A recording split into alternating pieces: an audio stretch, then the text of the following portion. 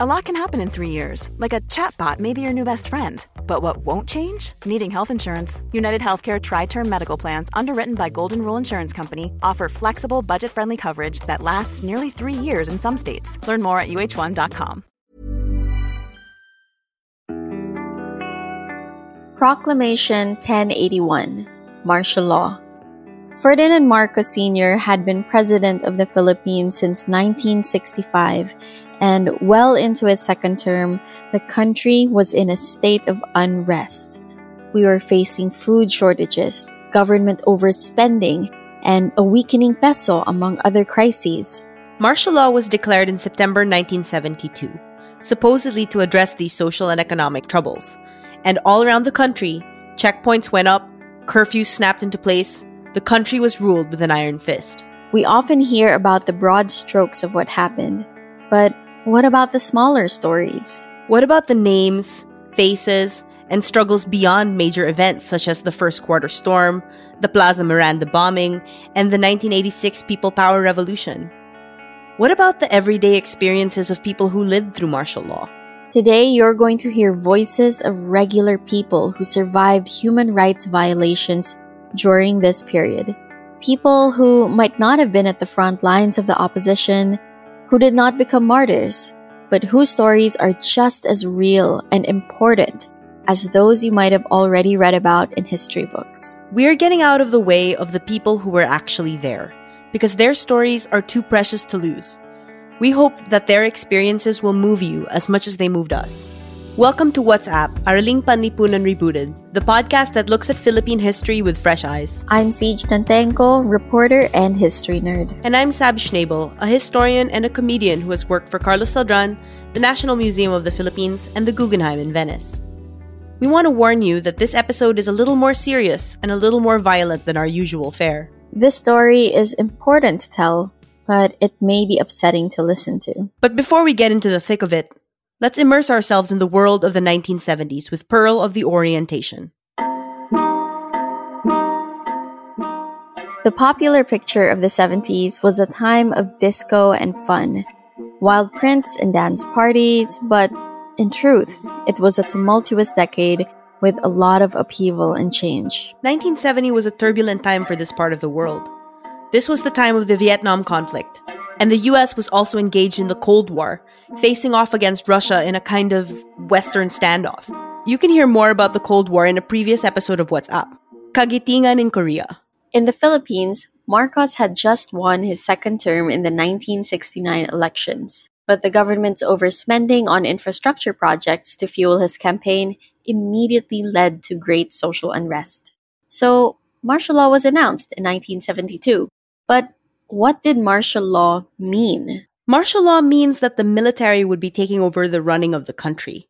It's a state of emergency where the central authority can take on more powers and suspend the enforcement of some of our rights in the name of order. The writ of habeas corpus was suspended the year prior, which meant that people could be imprisoned without first being brought to court. The Philippine Constabulary could easily capture those who were suspected of taking part in rebellion or sedition. Congress, our representative branch, was dissolved and power was consolidated. All new laws, decisions, and directives were coming from the executive branch, i.e., the Marcos regime. For more than 8 years, martial law would remain in place and protect the powers of those at the top of the government and their closest circles. During this time, the Marcos family and their cronies amassed billions in ill-gotten wealth, and thousands of Filipinos were killed, tortured, or jailed by state forces. This changed the trajectory of the country forever. The first voice you'll hear is that of Nilda Fulion, a retired schoolteacher. Nilda was the first of a group of martial law survivors to approach us when we reached out. Ako si Nilda Jocada Pulion, isang dating guro, pero bago ako naging guro, naging political detainee. So, ngayon, presently I'm married, 3 anak ko, may mga teacher din. Okay, high school ako. Yung exact moment na dineclare martial law, I just clearly nasa isip ko pa yun. Parang kahapon lang na nangyari yun. Sa Sampaloc area kami nakatira, naglilipat kami ng bahay. So, nandun na kami sa kabilang bahay, nasa ibang street na kami, nandun na yung mga ilang gamit namin. And I was standing in the middle of the street. And then, all of a sudden, 12:00 ng hating gabi yun, parang ang tahimik, biglang tumahimik yung paligid ko. Usually at that time, parang ang ingay-ingay pa ng kalsada. Sampaloc area is napaka highly populated area yan.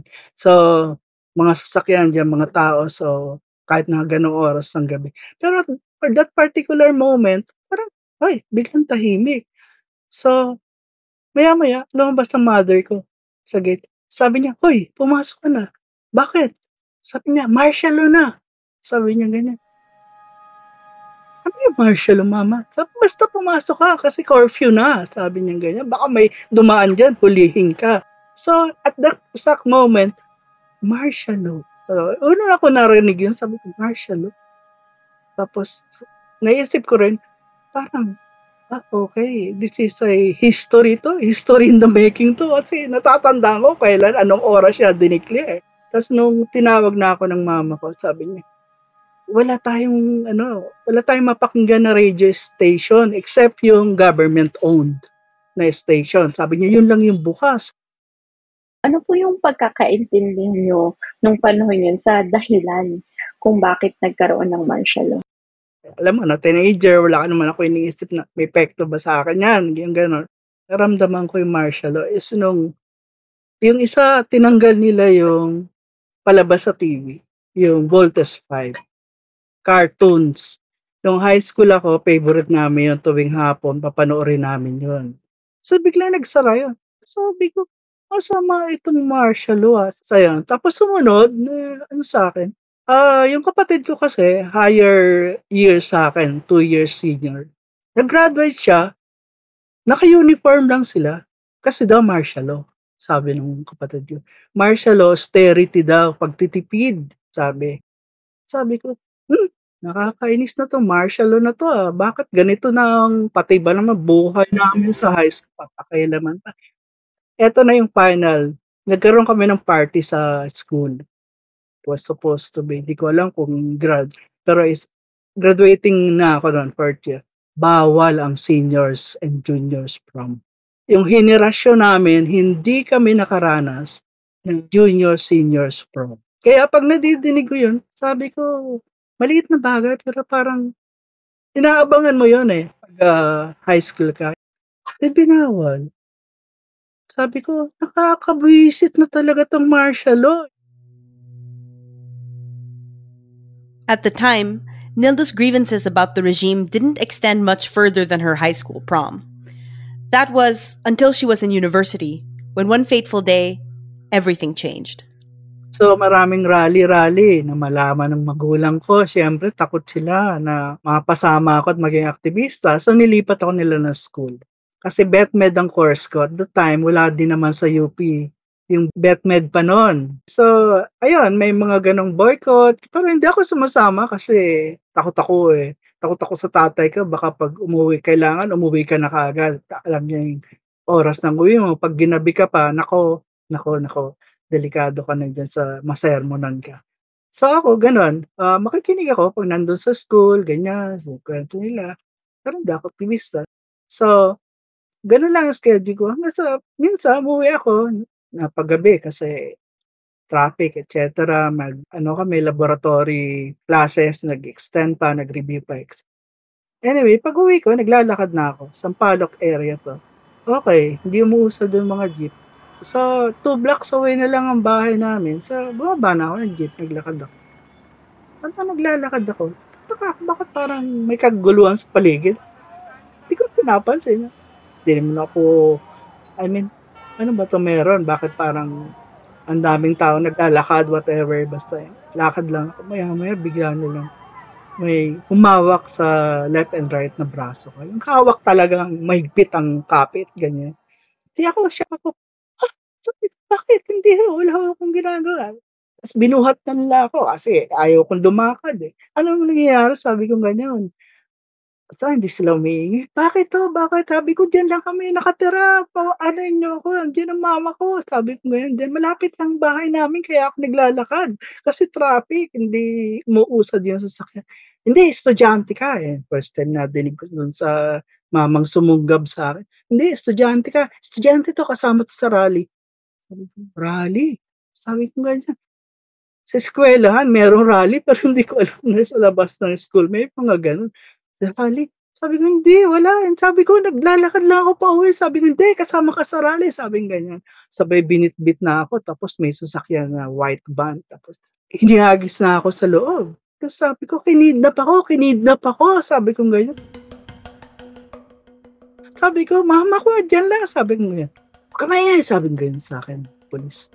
Hindi ko alam na pulis pa sila. Kasi alam ko mga kidnappers, eh. Tapos, nung hinagis nila ako sa loob ng sasakyan, may iba pang mga tao dun sa loob. Tapos mukhang mga estudyante, eh. Sabi, "Ayan, isa pang estudyante, rallyista, aktivista." Sabi, hindi ako makaimik, eh. Mo yung shock, yung nasa isip ko, kinidnap ako, ipaparansom ako, yung mga ganong Nilda was isip taken na to a secret sabay-sabay na location, ano. all the while thinking, Patayin kaya ako dito? Ano kaya? Makita ko pa kaya ang magulang ko? May bumabato sa sakyan namin, hindi ko alam kung sino yung bumabato. So, "Yuko kayo, yuko." Yuko naman kami. "Walang titingin sa bintana." Sabi ganyan, pero mabilis ang takbo ng sasakyan. Sabi ko, "Diyos ko, sino kaya ito? Walang pera ang magulang ko, walang magbabayad ng ransom ko." Ang isip baka rapin ako, whatever. Hanggang sa finally nung tumigil yung sasakyan, alam mo may nag-iiyakan, eh. Saka ko lang na-realize na pulis pala yung mga kumuha sa'min. Mga naka-plain clothes kasi sila, walang nakalagay na marka or ano, or rango, whatever. So, nung tumigil yung sasakyan, nabasa ko nakalagay, Western Police District. Sabi ko, "Uy, police pa." At that time, ang tawag sa kanila mga Metrocom. Sabi ko, "Sus, police, bakit? Bakit 'to? Ano bang ginawa naming krimen? Bakit niyo kami dinala dito? Naglalakad lang ako pauwi. Ano bang ginawa ko?" "Hindi, aktivista ka, estudyante ka, aktivista." Wala ng ano. So ayun, imbestigahan na kami. Binawalan, walang mag-uusap, sinabihan kaming ganyan. Tapos, siguro mga 10, hindi ko na maano, pero kasi madilim ang van, eh. So walang ilaw yung loob ng van, tapos bawal mag-usap. Sinisigawan kami, "Wag kayong mag-usap." So, siguro ano na lang yung binaba na lang nila kami dun sa Western Police District. Saka ko lang nakita yung dami namin nandun sa sasakyan. Lahat nga puro kami estudyante. Siyempre nagalit din ako. Kasi unang-una nagagalit ako, una pa lang, hindi ako aktivista, ba't niyo ako kinulong? Hindi lang naman kasi simpleng kinulong ako, tinorture ako, hinaras ako, hinubaran ako, pinarada ako sa harapan ng mga military, man. Hubot-hubad. Bakit? Kasi sabi nila, meron daw marka ang mga aktivista. Meron daw tato sa hita o sa pigi yata, gano'n. So, pati yung panty ko pinababayan. At the time, virgin pa ako, wala. Ako, umiiyak na lang ako. So, parang worse na ang iniisip ko, eh. Sabi ko, hinubara nila ako, mga military, yung nasa harap ko. This abuse never went as far as Nilda justifiably feared it would, but all the same, it was sexual assault. and this was why, before her arrest, Nilda had been a normal student. But now, well, Actually, naging aktivista ako sa loob ng kulungan, hindi sa labas. Nilda was released from jail in December 1977. From then on, Nilda became a lifelong activist. She insists that Marcos was the best recruiter for the resistance. She's still working towards bringing the truth of martial law to light. Ano yan? Marcos ngayon, susunod, Duterte ulit, Marcos ulit. Diyos ko, sana pupulutin ang bayan natin. Sabi ko, ng anak ko, "Mama, senior ka, dapat pahinga ka na." Sabi ko, hindi ako magpapahinga hanggat ang bayan natin ay ganito. Tuloy ang laban. Ma'am, nabanggit niyo nga po na pagkatapos niyo makulong, meron po kayong trust issues sa gobyerno, sa mga kapulisan. Ano po yung mga pagbabago po sa yung mga habits ninyo? Halimbawa po, Simula po nang madete na kayo, maaari bang ayaw niyo nang maglakad ng mag-isa? Lumalayo kayo pag may pulis? Ayoko ng mga madidilim na kalsada. Kinikilabutan ako pag dumadaan ako sa tapat ng Camp Aguinaldo. And then, kahit dun sa, minsan, dinalaw namin si Senator De Lima. Alam mo yung kaluluwa ko, parang ayaw niyang pumasok. Ay, yung physical kong katawan, ayaw pumasok sa gate. Yung pakiramdam na gano'n na, para akong mula talampakan ko, kinikiliti ako hanggang sa ng ulo ko, kinikilabutan ako na yung fear ko lagi, paano mamaya hindi na ako makalabas dyan. Hanggang ngayon, mga uniform police, ayaw kong tatabi dyan. I've been through what I've been through. Mga ganang issue. Tapos, may anxiety ako. Lalo na, yung mga anak ko, di pa umalis ng gabi, di pa nagkoko, parang, teka, baka yung mga ganon, yung mabilis mong maisip yon. Nagkaroon ako ng opportunity pumunta sa ibang bansa when I was working with an NGO. 3 months ako sa Europe, Norway, Sweden, Belgium. Sabi ng tatay ko bago ako umalis, huwag ka nang bumalik. Pag TNT na daw ako doon, sabi ng tatay ko. Kasi naranasan niya nakita niya yung inabot kong experience sa kulong, etc. Nag-organize, hindi nakakauwi, ganyan. Laging gutom. Pero sino ako doon? Saan ako may makukontribute? Dito lang sa bayan natin. Tsaka mga future, mga apo ko na rin sa susunod. Ayokong abutan nila yung ganito uling sitwasyon na mas malala pa. Na parang sa akin habang buhay pa ako, sige, mag-contribute ako sa mas ikabubuti ng bayan natin. No matter, gaano man yung katagal, basta nandito pa ako, I will do. I will fight for this country. Ito lang ang bansa ako, wala nang iba. The next voice you'll hear is Jovito Labajo. He's from the same group of martial law survivors that Nilda is a part of. But Jovito became more actively involved in pushing back against the Marcos regime as the country's condition worsened in the late 1970s. Ang buong pangalan ko ay Jovito Campuzano Labajo. Nadampot ako noong October 26, 1980. Ngayon, na ako? 64 na ako. So, nung 1980, nung madampot ako, 22 years old ako noon. Sir, naalala nyo pa po ba yung araw na idineklara yung martial law? 1972, second year high school ako noon. So, walang kamalay-malay kasi nung panahon na yon, nasa St. Mary's ako sa May Kawayan, Bulacan. Normal na kabataan. Pero nung ibagsak yung batas sa militar, talagang walang TV, walang radyo. Tapos parang yung, kumbaga yung pakiramdam ng mga tao, parang ano nangyari.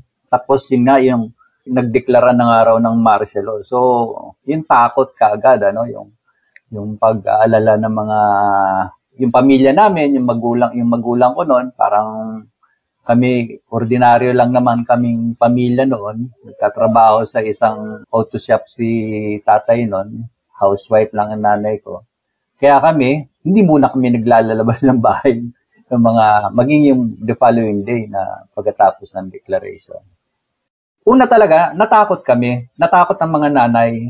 Ang tatay ko wala masyado yan. Nagtatrabaho lang yan. Iniisip niya lang, naku, biglang walang araw ng pasok, walang kita. Di ba? Sa talyer. So, ang nanay ko ang medyo parang nababagabag doon. Kaya ang pinakapayo niya sa amin, huwag lang muna maglalabas, makiramdam. Kasi ang alam ng nanay ko, gumagala na ang mga militar. Kumbaga parang under police control na yung bansa. Parang gano'n.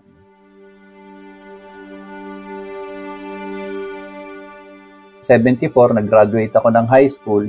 Nakapag-aral ako ng 2 taon sa Mapua na mining engineering, yung general course. Ang Mapua kasi parang technical schooling, unlike yung UP, highly politicized. Sa Mapua, talagang apolitical ang mga estudyante ron. Talagang puro pangarap kung paano makabiyahe sa labas ng bansa, Yung sa overseas ang iniisip ko noon. Kasi yun ang ticket para makaalis sa kahirapan. 73 dapat tapos na yung second term ni Marcos. So, in 1972, minanufacture nila yung mga dahilan yan sa communist movement at para sa peace and order. Na-extend yung kanyang administration. 1978, napilitan siya magtawag ng IBP election, yung interim batasang pambansa. Pero in between 1972 to 1978, wala akong masyadong political involvement. In fact, noong 1976 nga, dahil sa kahirapan, natigil na ako sa pag-aaral. 1978, nakapasok ako sa Don Bosco Technical School sa Barrio Magsaysay, Tondo, Manila. Naaya lang ako mag-operasyon Bantay Balota, parang naghahanap ako ng makabuluhang gagawin kaysa yung mula sa isang kolehiyo napunta sa isang masinsyap na kurso tapos biglang may pagkakataon na first time voter ako. Dahil non-partisan kami, so hindi kami direktang kampanyador nila Ninoy, no? Si Ninoy kasi yung mayroon kasing laban slate, di ba? Alam ko 12 sila noon. Karaniwan doon mga politiko. On top si Ninoy. Sumali si Ninoy kahit nakakulong. Siyempre, silently, nandun yung, ewan ko ba, ba't ganun ang pakiramdam ko? Mas gusto ko yung oposisyon. Kasi nga, parang nakakaramdam ka na ng, teka, parang hindi na rin masyadong masaya itong Marcelo na to. Parang puro, nakakaramdam ka na basta militar, abusado. Na ang kilos mo, higil. Naging coordinator ako ng Caloocan Public School. Akong isang parang coordinator na may mga watchers kami, may mga volunteers kami. Nagbantay din kami. Yung lumang estilo ng eleksyon, yung may tally board. Nagbilang kami talaga. Ako mismo may karanasan ako sa loob ng presinto. Ang masama nito, pagdating, kumakagat na yung gabi, dumating yung mga militar. Nagawa sila ng tent dun sa loob ng campus. Tapos ang daming militar. Pinatawag kaming lahat ng mga oposisyon. Yung mga hindi KBL na watcher, hiniwalay. KBL is Kilusang Bagong Lipunan, Marcos's political party which had just been formed 2 months prior to the elections. Kaming mga non-partisan sa kayong mga oposisyon, kinuha lahat ang papel sa amin, nakatutok yung Armalite, pinagkukuha ang papel, pinauwi na kami. Talagang hindi ako mapakalina kasi mga NGO na suportado ng mga Heswita yung nag-organize OBD, yung Operasyon Bantay Balota. So dumating sila na rumisponde kasi alarmado na nga, hindi lang nangyari sa Caloocan, pati sa ibang Metro Manila pala. Di finally, nung may lumapit sa amin, dumating pa, hindi ko matandaan yung pangalan ng pare. Talagang hindi ko napigil yung sarili ko, sinisigawan ko yung mga sundalo habang nakasakay kami sa kotse nung tinatakbo na ako. Alis na tayo, delikado. Parang walang hiya kayo. parang dadayain nyo. Kasi nga parang nasaktan ako eh. First time akong buboto. Tapos noon ako nakakita talaga, tinutukan ako talaga ng Armalite. Pinagkukuha saan para kami mga batang paslit na pinagkukuha yung mga papel, tapos tumahimik kayo, umuwi na kayo. Nung gabi pa lang yun, talagang nagre-rebel din na kalooban ko. Talagang shock pero mas galit eh. Nakaramdam ako ng galit nun. Kinabukasan, eto na. Straight, wipe out ang opposition. Si Imelda on top na nanalo. Alam namin ang resulta ng Caloocan eh. Kahit nakalahati man lang pumasok doon, si Ninoy panalo. Lalo akong nagalit. Parang panloloko na yun. Parang ganito ba talaga yung demokrasya? Doon ako nagsisimula ng mga salitang demokrasya, yung electoral process. So, lahat yun biglang dumating sa akin sa edad na 20 years old ako noon eh. Nung bumoto ako noong 1978. Tapos yun, patuloy na yun, may mga retreat kami, may mga reflections na ginawa hanggang sa lumalim na ako sa Kilusang Lihim, yung anti-Marcelo na organization. turning point yung 1970. Jovito's political awakening was coming face-to-face with the military's abuse of power, which was emboldened by martial law. And what he saw led him to the resistance.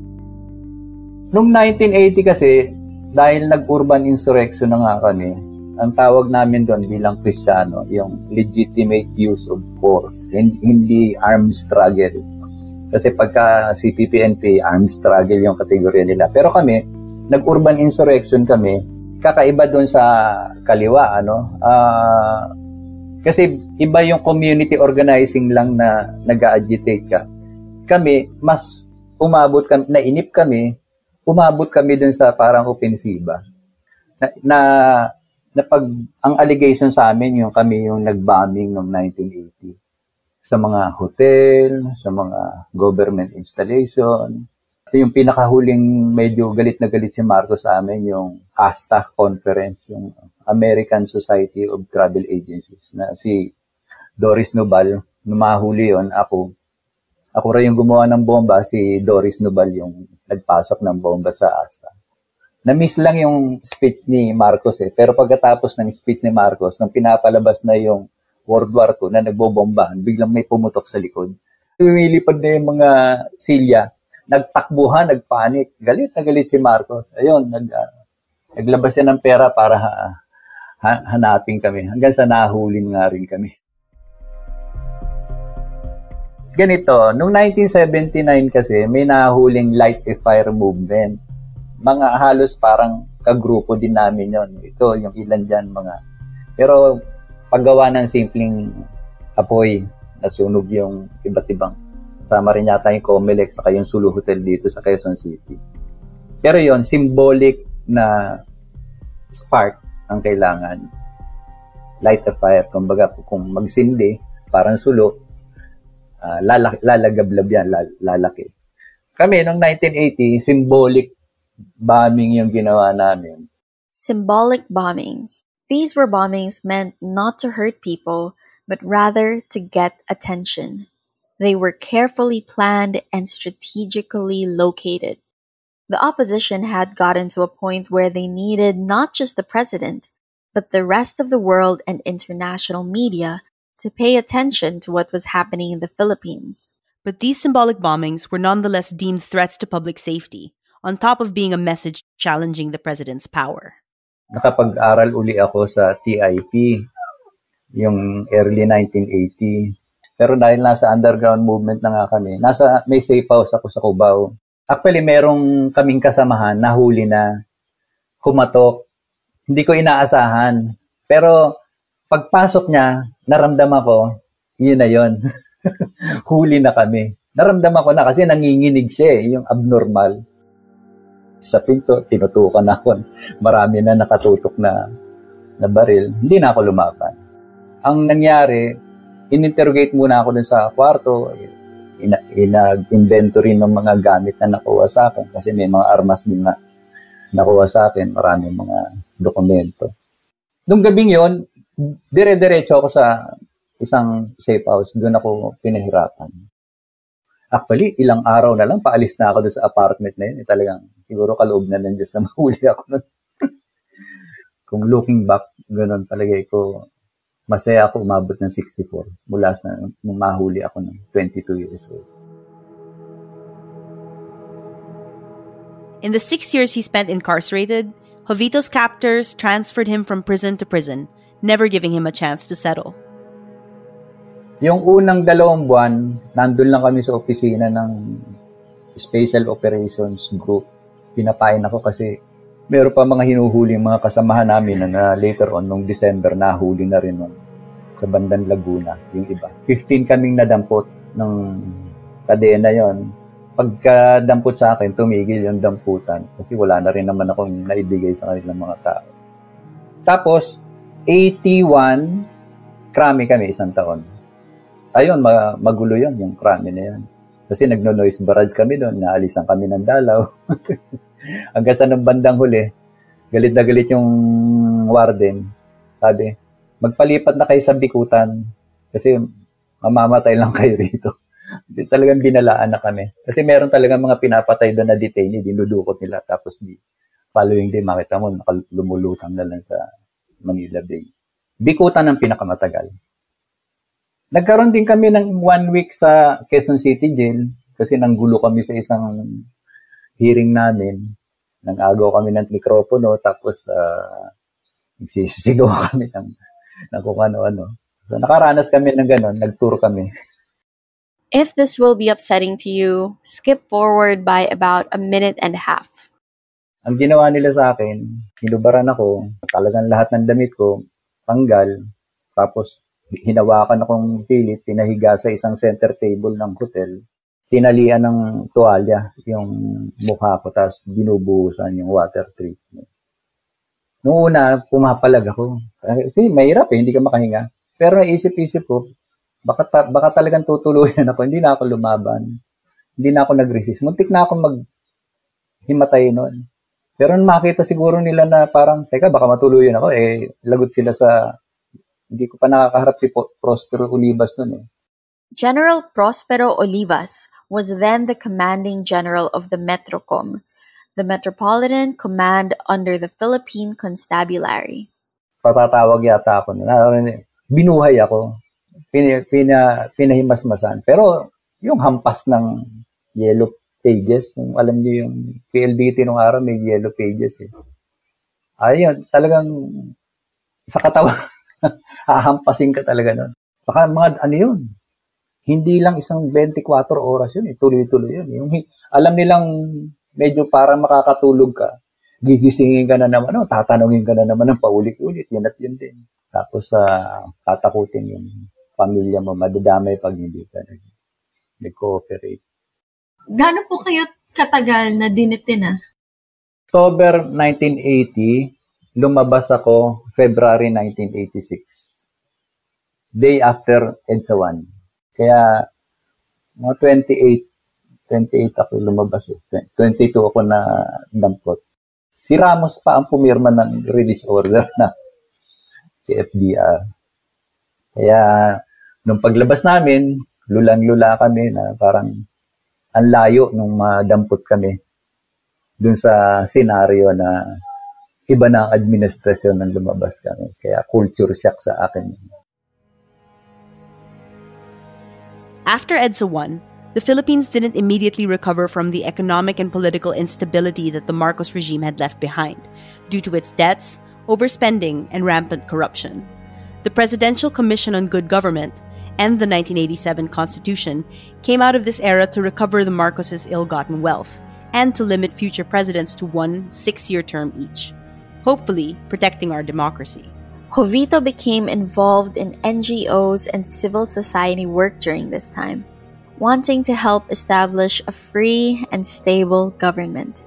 He then graduated in 1992 with a degree in industrial management, completing his education which he had put on hold during the difficult years of the Marcos administration.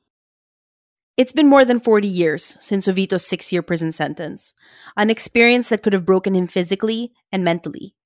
He had been tortured, and his family's safety was threatened.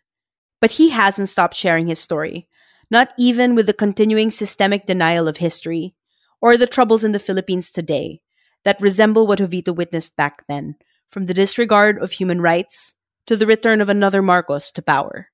Kailangan talaga mag-ingay, kailangan talaga may magsalita. Kung hindi, pagpababayaan mo siya, mag-aabuso yan. Para mapigilan sa pang-abuso, alam niya na mga tao gising.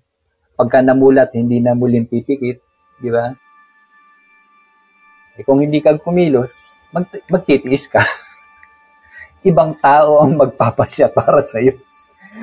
Masakit. Kung wala kang pakialam, swerte kung mayaman ka na hindi mo kailangang maghanap buhay. Pero paano yung mas marami? Siguro yung mga tinuturong aral na nga rin sa pananampalataya, dapat hindi ka nabubuhay para sa sarili lamang. There are some common misconceptions that you hear about the time of martial law. We asked both of our guests what it was like to actually be there. And what we learned is that many of the things that the Marcoses have tried to spin into positive things really are just myths. Myth number 1. Golden Age daw. But no, it was not a time of plenty. Nilda Fulion and her family experienced the shortages firsthand. Yung nanay ko nagagalit kasi wala na kaming bigas. Tapos nagpunta siya sa palengke, wala siyang mabili. Sabi niya ganyan. Umuwi siya, sabi niya, walang bigas na mabili. Sabi niya ganyan. Sabi namin, bakit? Ano nangyari? Wala daw bigas na mga tinda, wala nang sinusupply. Gobyerno na lang daw magtitinda ng bigas. Meron daw mga military trucks na pumupunta sa mga palengke. Punta siya doon, madali. Pagdating, ang hahaba daw ng pila. So, pagdating na sa kanya, sabi niya, wala na yung bigas. Sabi niya, ubos na daw. So, hindi siya nakabili. Ako, galit na galit yung mama ko pag uwi niya. So yun, ang sabi ko, grabe naman ang pahirap sa nanay ko na to the point na bumili siya ng bigas na, mais na giniling na puti. Jovito remembers the same thing. Akala namin bigas. Yung pala durog na mais. Yun ang tandang-tanda ko yun. Na yung mga military truck, naka-standby, may mga sundalong, may mga armas, pinapipila lahat. Kasi wala kang mabilan ng supply. Talagang kinontrol nila. Nagtataka nga ako dun, yung inaalala ko, ba't wala kaming mabiling bigas nun eh. Napilitan kaming pumila sa likod ng 6x6 ng military truck. At ang kulay puti, tuwan-tuwa kami, ang puti, yung pala mais. Tatatandaan ko yun eh. Mabigat sa tiyan yung mais. Maninibago ka kung sanay ka sa bigas. The economy was not doing better under martial law. Our economic downturn began before Ferdinand Marcos Sr. had even won his second term in 1969. His campaign was built on $50 million worth of infrastructure projects, which depended on foreign loans. The public outcry was immediate, leading to the first quarter storm protests in 1970. Everyday Filipinos felt the impact of our economic troubles. Nung ibagsak ang batas militar, hindi pa ganong katindi ang kahirapan. Though, natural na may mahirap. Pero kung kukumpara mo doon sa 1978 na tumindi o yung 1980 na nakulong ako, palagay ko hindi pa ganon katindi yung kahirapan. Kasi kahit kaming ordinaryong pamilya, ang tatay, basta nagtatrabaho kami, kakain kami. Kaya lang, maalala ko, nung ibagsak ang batas militar, alam ko may panahon na pumila kami ng pagkain. So yun, ano yung sabing golden era? Saan nangyari yun? Mahal ang bigas, walang mabili, mantiya, lahat yan mahal. Tapos walang masakyan kasi kinontrol nila yung mga numbers of cars na pwedeng pumasada, marami. Myth number 2. The Marcos years were the height of art and culture. The flourishing of the arts and culture during this time became part of the Marcos narrative that embraced what Imelda Marcos called, quote, the true, the good, and the beautiful. The government invested in impressive infrastructure projects and cultural events because they believed it would make them look good. And to them, it was all about just looking good. Imelda was also known to have said, quote, Filipinos want beauty. I have to look beautiful so that poor Filipinos will have a star to look at from their slums, unquote. But any kind of art that did not support the Marcos narrative was censored or drew the ire of the government. The Marcoses controlled what you could see so that they could control what you would think. Kaya, yun ang kinikwento namin. Kasi talagang wala ka namang mabasa nun eh. Wala kang marinig sa TV. Ang TV, iisang palabas. Ilipat mo sa lahat ng channel, iisang kwento. Pag tinignan mo yung dyaryo, yun din ang kwento. Talagang sanay na sanay sila kung paano i-suppress ang dissent, ang mga pagtutol. Tatakpan nila ng magandang picture, yung kahirapan. Pero yung bulsa nila puno ng yaman. Cosmetic lahat. The martial law era was no golden age. And this is a reality that people saw, not because it was something that someone else had told them or because they read it somewhere. It was the reality they saw beyond the grand buildings and the fancy ceremonies. The reality they lived day to day. Binabakuran niya para hindi makita ng mga dayuhan at maiproject sa international community na golden age ng Pilipinas. Maganda ang Pilipinas. Pero sa likod ng mga bakuran na yun, yung talagang ang mga tao, bubuhating ka sa dami ng lamok dahil sa laula talaga yung ang buhay, miserable ang buhay ng mga tao sa baryo Magsaysay. Kabataang Pinoy, please research.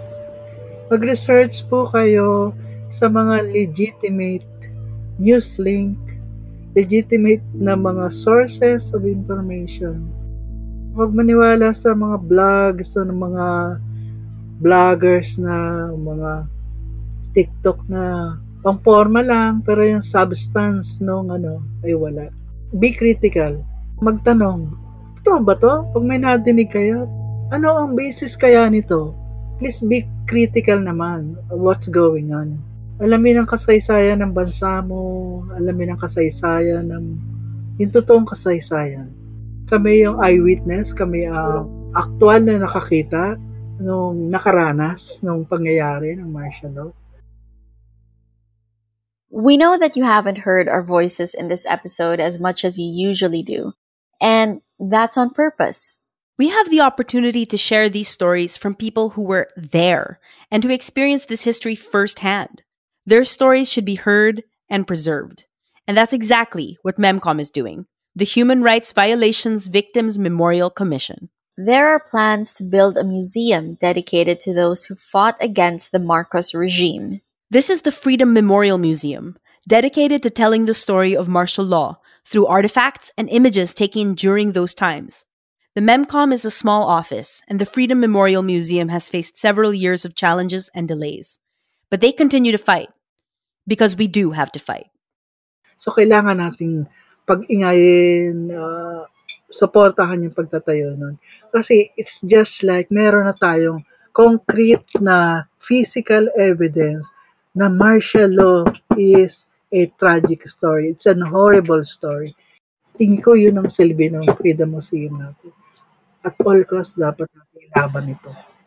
Kasi will be the proof anong pinagagawa ni Diktador Marcos ng panahon ng martial law. Hindi lang SOCMED. Ito talagang may building, physical building, may mga ebidensya doon. Our history is under attack. Disinformation on social media, propaganda on youth-specific platforms like TikTok, celebrities using their platform to spread myths about martial law. Over the next few years, we can expect a lot of erasure of the Marcoses' atrocities. But the fact that the Marcoses and their followers don't like what happened doesn't mean that it didn't happen. We have the people who witnessed it, who have been legally recognized as victims and survivors of martial law, to prove it.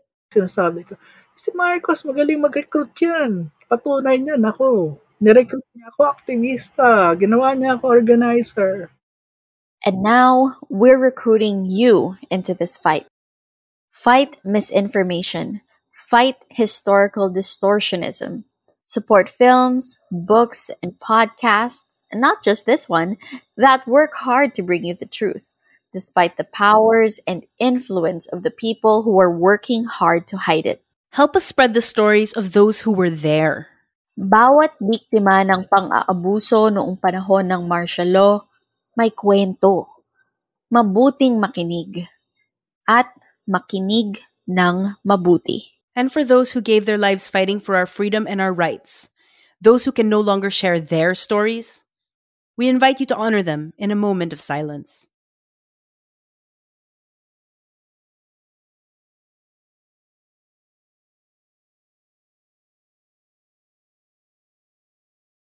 Class dismissed. Subscribe to WhatsApp Araling Panlipunan Rebooted on Spotify, Apple Podcasts, Stitcher, or wherever you listen. And give us a 5-star rating on Spotify or Apple Podcasts. It helps more people hear about the stories we share on their app. Do you know anyone who has stories of martial law they'd like to share? A relative, a teacher, or a coworker who was there when it happened? Tag us on Twitter at History Rebooted. on facebook.com/History Rebooted, and on Instagram at history.rebooted. And to learn more about another important person who was part of the fight against martial law, listen to Jovito Salonga Was a Worship Leader in Jail, an episode of the Bago Ang Lahat podcast. Jovito Salonga served in the Senate under Marcos, but was later imprisoned for opposing the regime. Bago Ang Lahat is a podcast about the lives of Filipino leaders, trailblazers, and innovators before we looked up to them. Once again, I'm Siege Nantenko, Puma Podcast.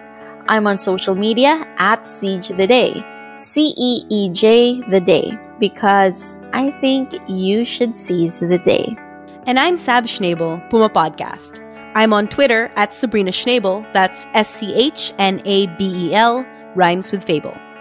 This episode of WhatsApp Araling Panlipunan Rebooted was produced by Nina Torralba and edited by Joe Salcedo. Art by Trix Casilian.